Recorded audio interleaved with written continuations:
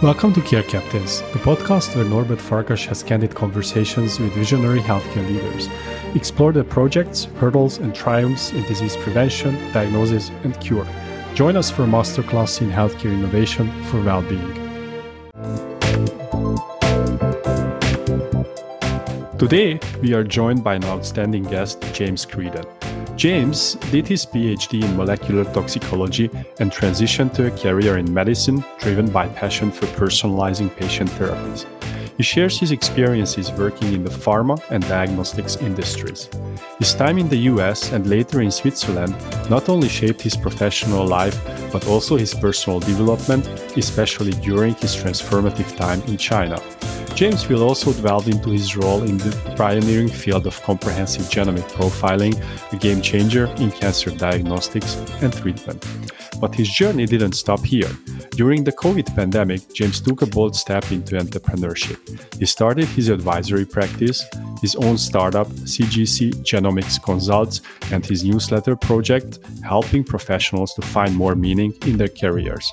Join us as we uncover James Creeden's unique perspective on cancer genomics, doing business in various parts of the globe, and exploring the challenges of entrepreneurship. Today, I'm delighted to have James Creeden on the show. Welcome, James. Thanks, Norbert. Pleasure to be here. Thank you very much for joining. James, when we were discussing this interview, I recalled your profile and three things came to my mind. Once, you worked in China, medical affairs, and the third one is genomic profiling. Would you mind telling us what's your career story, please? Sure. Thanks for the opportunity. I grew up in the US and after university, pursued a Ph.D. in molecular toxicology. And after a couple of years of doing that, I learned that research is really hard, and I have a great deal of admiration for people who do it for a living, but it was probably not for me. So I had the opportunity to switch my career path and go to medical school, which was fantastic. That was more pursuing my fascination with science. And along the way, I became particularly passionate about the idea that some patients respond very differently to drugs, despite what we knew about pharmacological pathways and how drugs functioned. The fact that different populations of patients do better or worse on certain drugs was always very interesting for me. And for me, that became a lot of the art of medicine, really personalizing therapies for a particular patient. Even if they have the same disease, patients often respond differently. So I studied medicine and did my internship here and was slated to go on to a residency at Columbia to do radiology. And I love taking care of patients, but the entire time I was imagining that I would go to industry because I dreamed of having a bigger impact on more people around the world. And as I started talking to some of my medical school classmates and my residency classmates, I was really surprised to learn how many of them were also thinking about a career outside of clinical practice. But in the US, they were trapped due to the insane amount of debt that they had to take on to finish their medical school training. And it still makes me wonder how many physicians out there practicing medicine, despite not really being passionate about patient care, but are actually trapped there by their financial situation. How did you start your career in the industry? I left my radiology residency at Columbia to go to Roche in the US, where I worked for a couple of years on various business perspectives for more targeted medicines, and volunteered at a local clinic for people without insurance, which I found really very rewarding, much more rewarding than working within the rest of the professional medical system. And then I had an opportunity to come to Basel. I ended up working on a project with a colleague based here in Switzerland who told me they had a position open and kind of recruited me for it. And it was a perfect time also for my wife. She was looking to change jobs. She had been with the March of Dimes for about 3 years. We came to Basel with the intent of staying here for 2 or 3 years, see how we liked it, and then potentially move on somewhere else. And we've been here for more or less 20 years, with the exception of the time we spent in China. I worked during that time here in Basel for Roche Pharma on the business strategy side in the health economics and strategic pricing group, which they certainly didn't teach in medical school, and was a fantastic time for me. Really great colleagues who helped me along the way and taught me a lot about health economics and pricing and market access strategy. I had a chance to work on, at the time, some of Roche's newer crop of more targeted therapies. Maybe most importantly, my European colleagues helped me to break my habit of being a workaholic. So I came over as a typical American, working too much. I would eat lunch at my desk. And after a few weeks, they staged an intervention and told me that this was absolutely unacceptable behavior here in Europe and that I was to join them on a regular basis for the coffee at 9 o'clock and discuss what's going on in our lives, and then have a proper lunch of at least 90 minutes, including a walk afterwards, which was honestly a real gift. It was very difficult as an American to get away from that workaholic reflex, but was a fantastic gift to get to know my colleagues a little bit more and ended up turning out to be real help to my work. If I'm not mistaken, after pharma, you moved over to diagnostics, didn't you?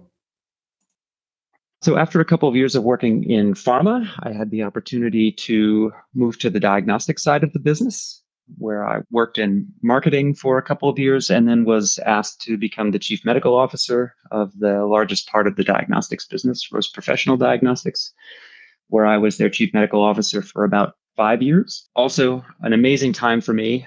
Great business challenges, also a tremendous education. But after 5 years, it was time to do something different. When we got connected, you were already stationed in China. How did you get there? After a couple of years of looking, a perfect opportunity came up for us to go back to pharma, but in China. And so I relocated my family to Shanghai. I had the opportunity to take a position as the medical director for China on the Roche Pharma side, responsible for the Roche Genentech oncology portfolio. That was by far the hardest job I've ever had, managing about 80 local Chinese colleagues, fantastic people, trying to learn Mandarin also on top of that and support my family with the relocation efforts. It turned out to be a fantastic experience for all of us. We saw so much more of the world than we ever dreamed of being able to see. During my time in China, Roche acquired a genomic profiling company called Foundation Medicine. And this turned into the most fun job that I've ever had, where I was asked to lead the regional launch in 12 countries of the Foundation Medicine services for Roche there in the Asia Pacific region. And this was another fantastic experience. I literally sat down with my commercial colleague and a blank sheet of paper, and we designed how to put together what's essentially a high-touch service business within this pharma organization with ties to a larger diagnostics organization as part of Roche, of course. And this was amazing, hiring folks to set up, again, this high-touch service to be able to support oncologists to adopt this relatively new technology at the time, which is broad panel comprehensive genomic profiling. So the full sequencing of hundreds of genes in a tumor specimen to be able to identify markers that predict response to certain drugs. And at that time, the industry was really only in its adolescence. There were not a lot of targeted therapies that were approved at the time. And a lot of this extensive complex testing was seen to be extraneous. So more testing than was necessary. A lot of the results didn't necessarily yield clinically relevant results, but when they did, they were often unexpected results or results that wouldn't have been detected anywhere else. So it was really a fantastic gift to a lot of patients to be able to identify driver mutations that could have been targeted at that time or get patients into clinical trials. So after returning to Switzerland, I went to work directly for Foundation Medicine as their global medical director. After a short break, discover how COVID-19 and turning 50 encouraged James to ask tough questions. Welcome back to Care Captains. And then COVID hit. So I spent most of COVID on Zoom calls from my home here in Basel. I would start in the morning at around 8 o'clock with calls from China and end up going for most of the day into the evening to finish up with calls with my colleagues in the US. And after about a year and a half of doing that, I was quite burnt out of Zoom calls, as I'm sure everyone had a similar experience. And I was reminded of the opportunity to sort of take perspective on what I wanted to be doing with the rest of my life. So I turned 50, and it was time to think about, what do I want to do for the next, let's say, 20 years of work life that I have ahead of me. And it rekindled in me an interest in starting my own business, which I had had since I was a kid, actually. As I was growing up in New Jersey, my parents started their own business. And much of my time in high school and even some university time, I ended up working with them on the weekends and over holidays. And I really took away a sense of pride and accomplishment that comes from building your own business and the freedom that comes with that to choose the work that you do and the impact that you can have on the rest of the world. So that had always been within me. And I was inspired also by my wife, who left industry in 2013 to start her own executive coaching business, which has been very successful over the last decade. She was a big inspiration to me. So I took the decision to make a plan to make my exit from the corporate world. And in 2022, I left Roche to start consulting. And during that time, also formulated my plans for launching another company. So my first startup experience. Thank you, James. This is really a very, very exciting career trajectory. So many questions I have in my mind. Maybe the first one where I would like to go a little bit into the details that you came from clinical practice, you joined the industry, first pharmaceuticals in the US, then coming over to Europe, and then you moved over to diagnostics. How do you see the differences between pharmaceuticals and between diagnostics? Thanks for asking. Having switched back and forth a couple of times, I think there are a couple of key differences in the cultures and the focus of the two businesses.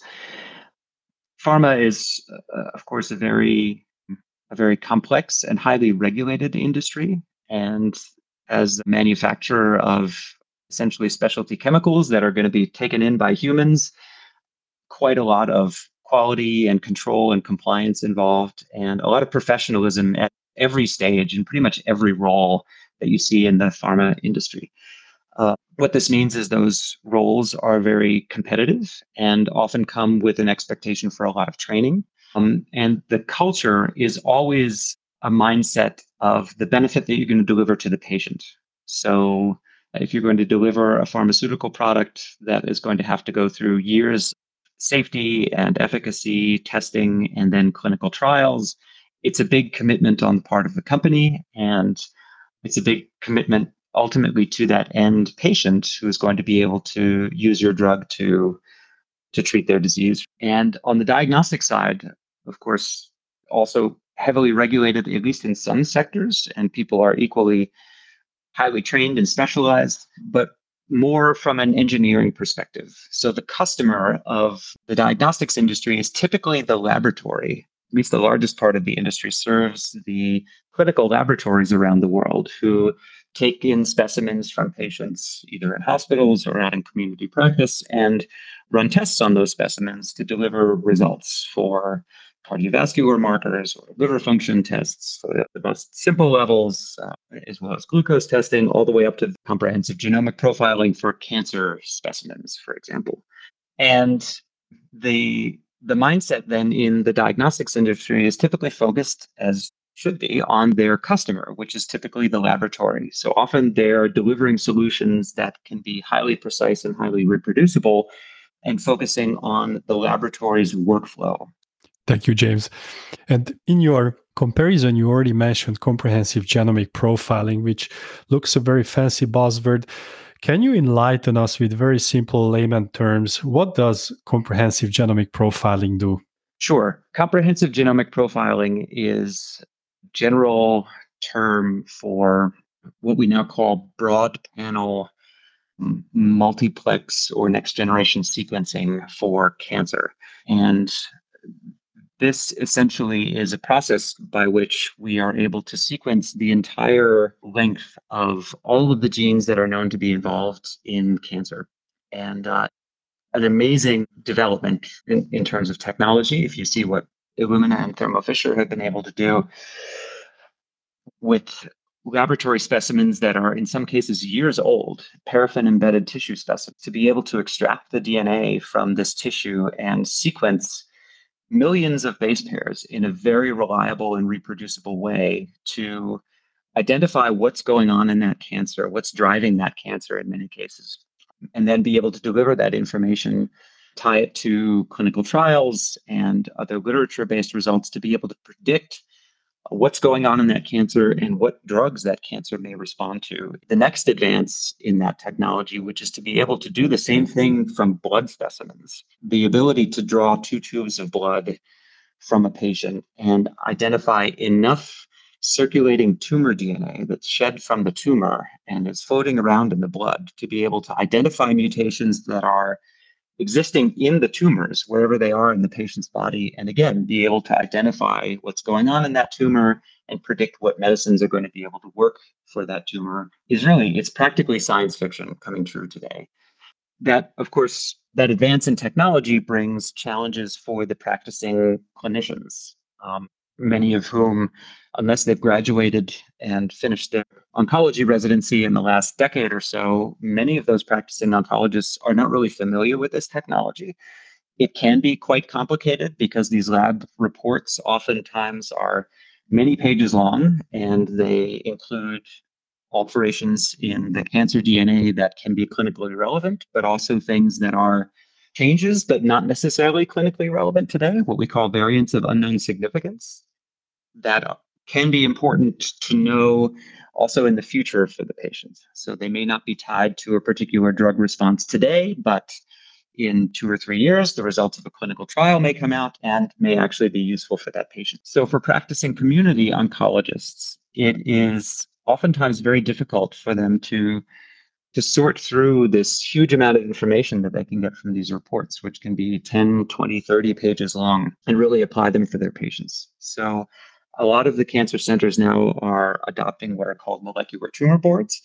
Our team would perform cancer genomics and bioinformatics review on each of the cases, and then set up a time to call back that center and walk through the cases with them and literally take the oncologist by the hand and walk them through what the results mean, which of the results were clinically meaningful, which were not clinically meaningful. So helping the oncologist to really make the best use of this information that they have.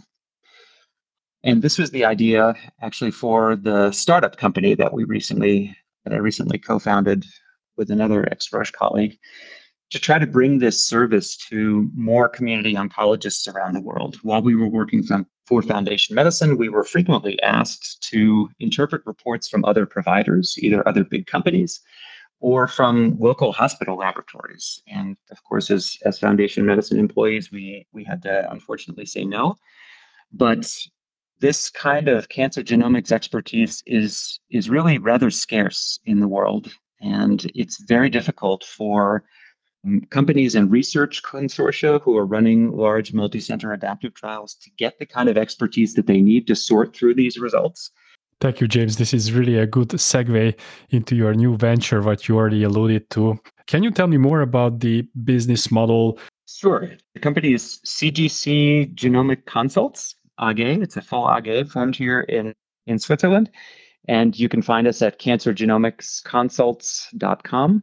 The idea, as I mentioned before, is really to bring this relatively scarce cancer genomics expertise that exists in a couple of places around the world to anywhere else in the world that it's needed. And it's purely a consultation service. So we don't do testing. We take the testing results that an oncologist or a patient or a research group or a laboratory has, and we bring it to our cancer genomics experts to parse through those results and essentially deliver something like a half-page series of notes as to what is most relevant for this case, for this oncologist in this patient. Whereas a full comprehensive genomic profiling report, maybe 10 or 20 or 30 pages long, we consolidate all of that information down for the oncologist or for the researcher to understand what is really clinically relevant at the moment. We find a lot of oncologists don't necessarily need another report. What they need is somebody to be able to help them understand the results that they have, and that's exactly what our team helps them to do. So we can provide, in as little as 24 hours, a consolidated overview of the relevant information in that report, and especially talking points for the oncologist who is often asking for this kind of support to explain the results to their patient.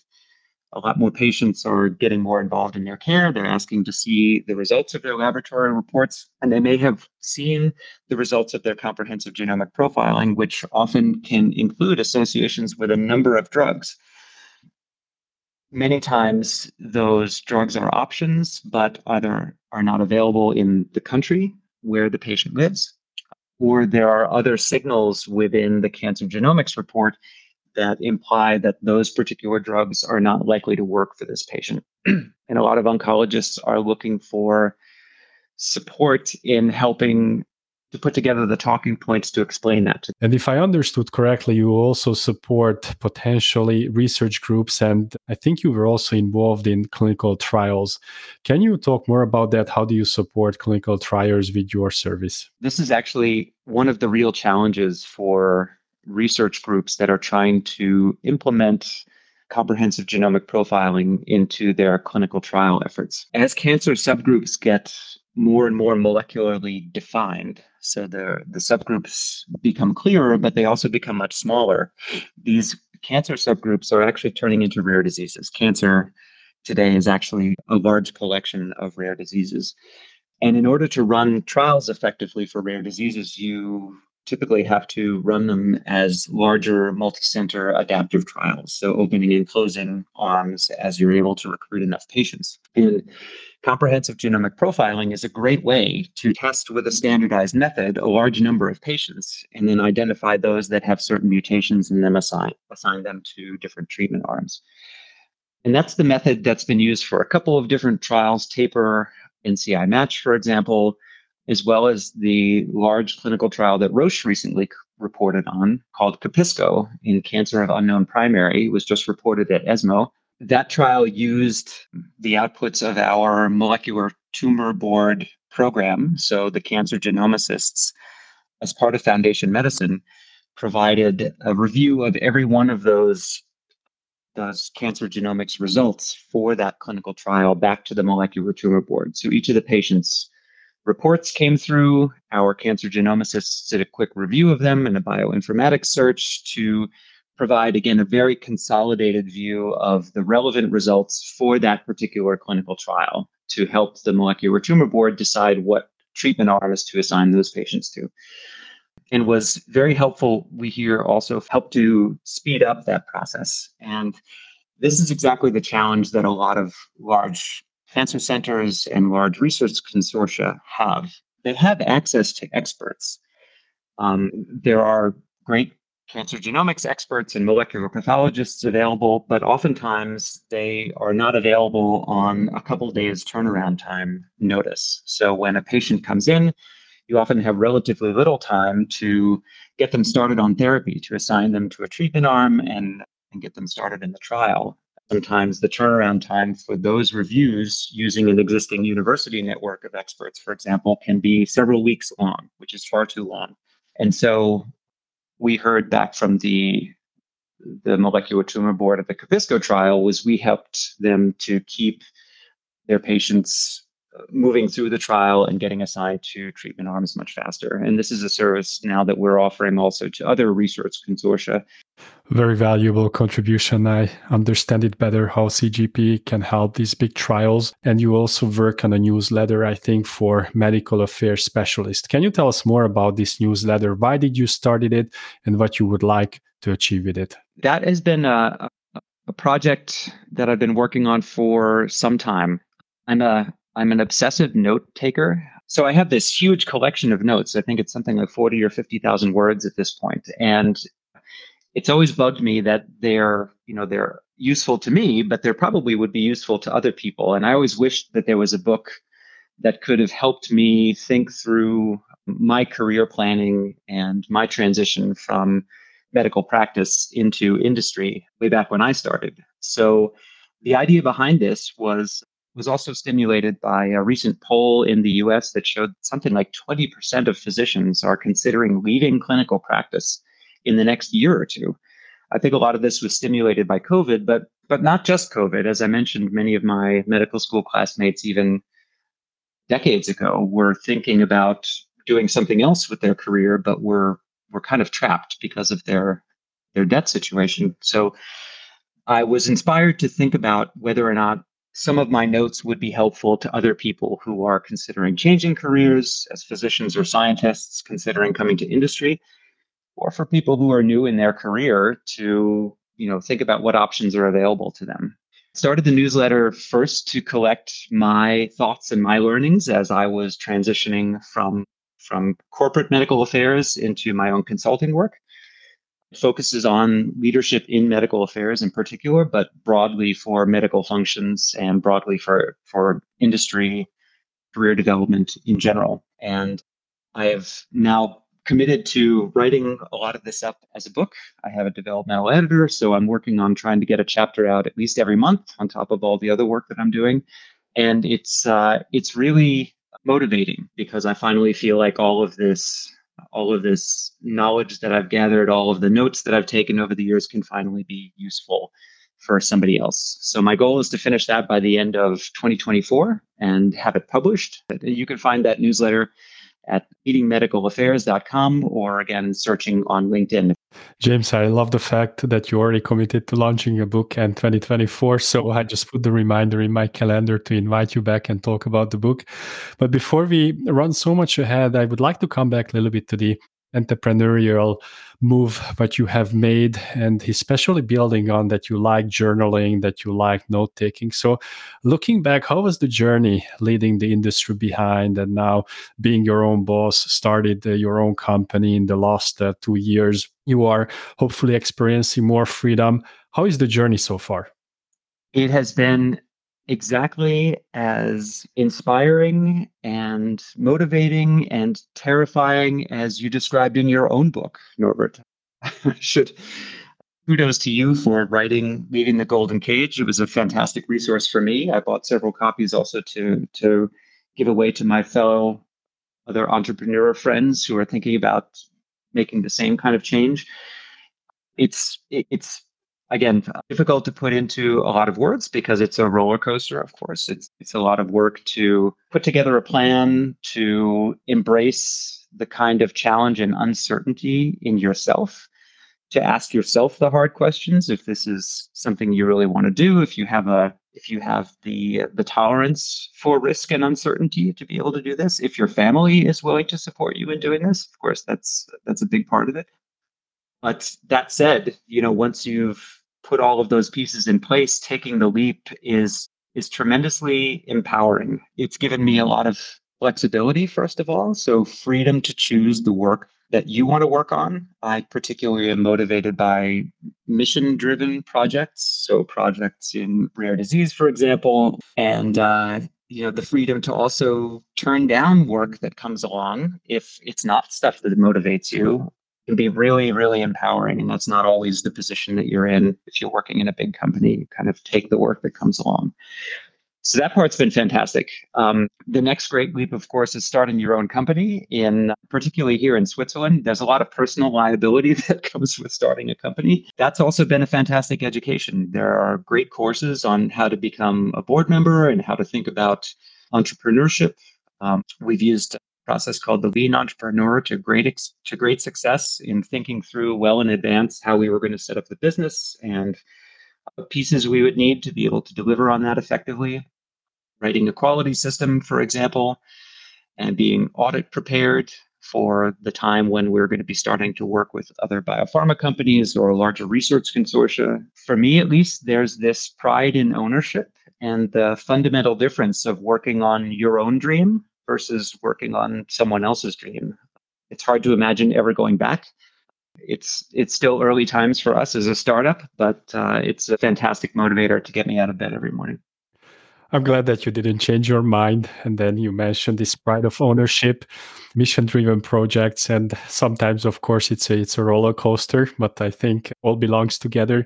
And then you already a little bit alluded to the different organizational models of companies in Switzerland, maybe in the US. Let's go back a little bit to the experience what you had in China. Yeah, thanks. It's been a great learning opportunity for me. I mentioned the intervention that my colleagues had to run when I came here to Switzerland to get me to focus a little bit more on connecting with other people rather than just working on delivering the work. And I think this is maybe the most important part as you move into more leadership roles. Your connection with other people is really your key opportunity to influence and to set a good example and to help other people to grow and develop. So I'm very grateful that they helped me to recognize this. I think the US stereotypically is a very work-driven culture. People's jobs, the work that they do, their titles, their salaries become a lot of people's identities. And that's, I think, very different here in Europe. A lot of Europeans work to enable the rest of their lives. So they come to work hard and get their work done, and then look forward to having other things in their life that give them meaning. And so when you meet other Europeans, typically the question of what do you do falls down lower in the list of questions you would ask. People talk about what they're interested in, what their hobbies are, what they're doing with their families, travel, things like this. China is another world altogether. It's a very, very driven work culture, of course. Folks there are very well educated and very motivated, very ambitious, and like to work hard. But it's also a much more collectivist mindset. So people are always thinking about their families, and they often are working hard, not so much for their own self-development and their own ego, their own title, their own salaries. They're working as part of their overall family unit to be the breadwinner, for example, if they're supporting their children and their parents, maybe grandparents also. And that comes across in terms of, how people focus on their work, the hours that they're willing to put in. And I took some of what I learned here in Europe about taking some time to better connect with people, either meeting them for coffee, for example, or taking those longer lunches, including a walk, to have an opportunity for colleagues to get to know each other a little bit better, for me to learn about them, what motivates them, what challenges they're facing, and to try to coach them through their problem solving rather than just telling them what I would recommend that they do. This for me was the biggest advance that I made in my own leadership, to move from sort of making recommendations or suggestions as to what people should do to rather more of a coaching approach to helping them think through their problems and come up with solutions on their own. And in China, this can be particularly a challenge because the boss is typically not questioned. And of course, I'm overgeneralizing here, but for the sake of the discussion, people are typically trained never to outthink their boss. The boss gets a lot of respect. There's a lot of power distance. And so you have to actively cultivate a culture in which you sort of delegate to employees the power to make decisions, to make a strategy, to make recommendations as to what they should do next, rather than just wait to be told what to do. And for me, that was, again, the perfect opportunity to put into practice some of the skills that I had learned working here in Europe. That would be the recommendation that I would make for anyone who is thinking about going to work in the Far East, to have an appreciation of the different cultural framework, the different water that people swim in that they're not maybe always aware of, and to think about how that will impact their relationship with work and their decision making at work, and try to find the best ways to help them to be more effective and to learn and develop. Now you have been in the industry in your career, I think 20, 25 plus years, if I count correctly. You started in the clinical practice, pharma diagnostics. You moved in between different continents. You started your own advisory business, your own company. What recommendations, what tips you would give to the next generation, James? I would start by encouraging anyone, as I do with my own coachees, to spend a little bit of time really thinking about your strengths. There's lots of great tools for this. Strengths Finder is a popular one that I like to use. And to understand themselves better, what motivates them, what their long-term goals are with their career, what they really enjoy in particular, and what they want to make out of their life.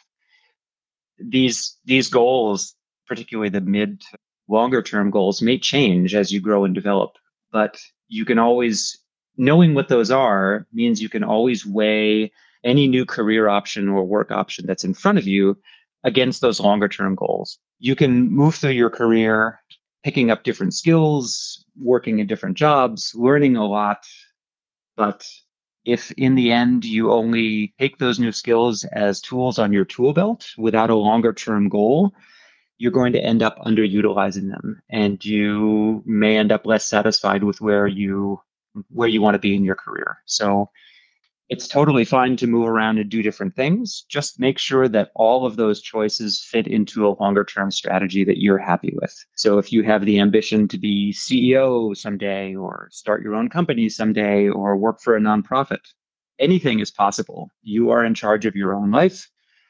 Spend some time thinking about what you want that life to look like, what's going to be satisfying for you to look back on 20 years, 30 years down the line, and make sure that all the decisions that you make for your career are in line with that. I think that's the most important thing, particularly to folks who are younger in their career. And then I would advise them really to focus on service. It's what brings the most meaning to people everywhere. For me, the greatest satisfaction I got out of my leadership career was watching people learn and grow in their own careers and ultimately be in a position to, pass on their learning and their experience to the next generation after them. If you always stay focused on how you're delivering your service, then you will always be doing well for yourself, and you have the greatest chance of, again, finding work that will bring you meaning. When you're an employee, you should be thinking about, how to provide the best service to your boss. When you have employees yourself, you should be thinking about how you can serve them, again, in a way that helps them to do a better job in their role, but also how they can learn and grow and develop in their own career. If you're in a position of influence, I think you have an obligation to try to make the world better. And if you live that commitment to serve others, you really can't fail in your life. Thank you, James. One is definitely discovering your strength. The second was choose your options based on your long-term vision, and then serve other people. I think this is really, really nice closing to the end. Thank you for sharing these insights with our audience. It was a pleasure having you on Care Captains. Thank you, James. Thanks, Norbert. It was my pleasure. I hope you have enjoyed another episode of Care Captains. See you next week.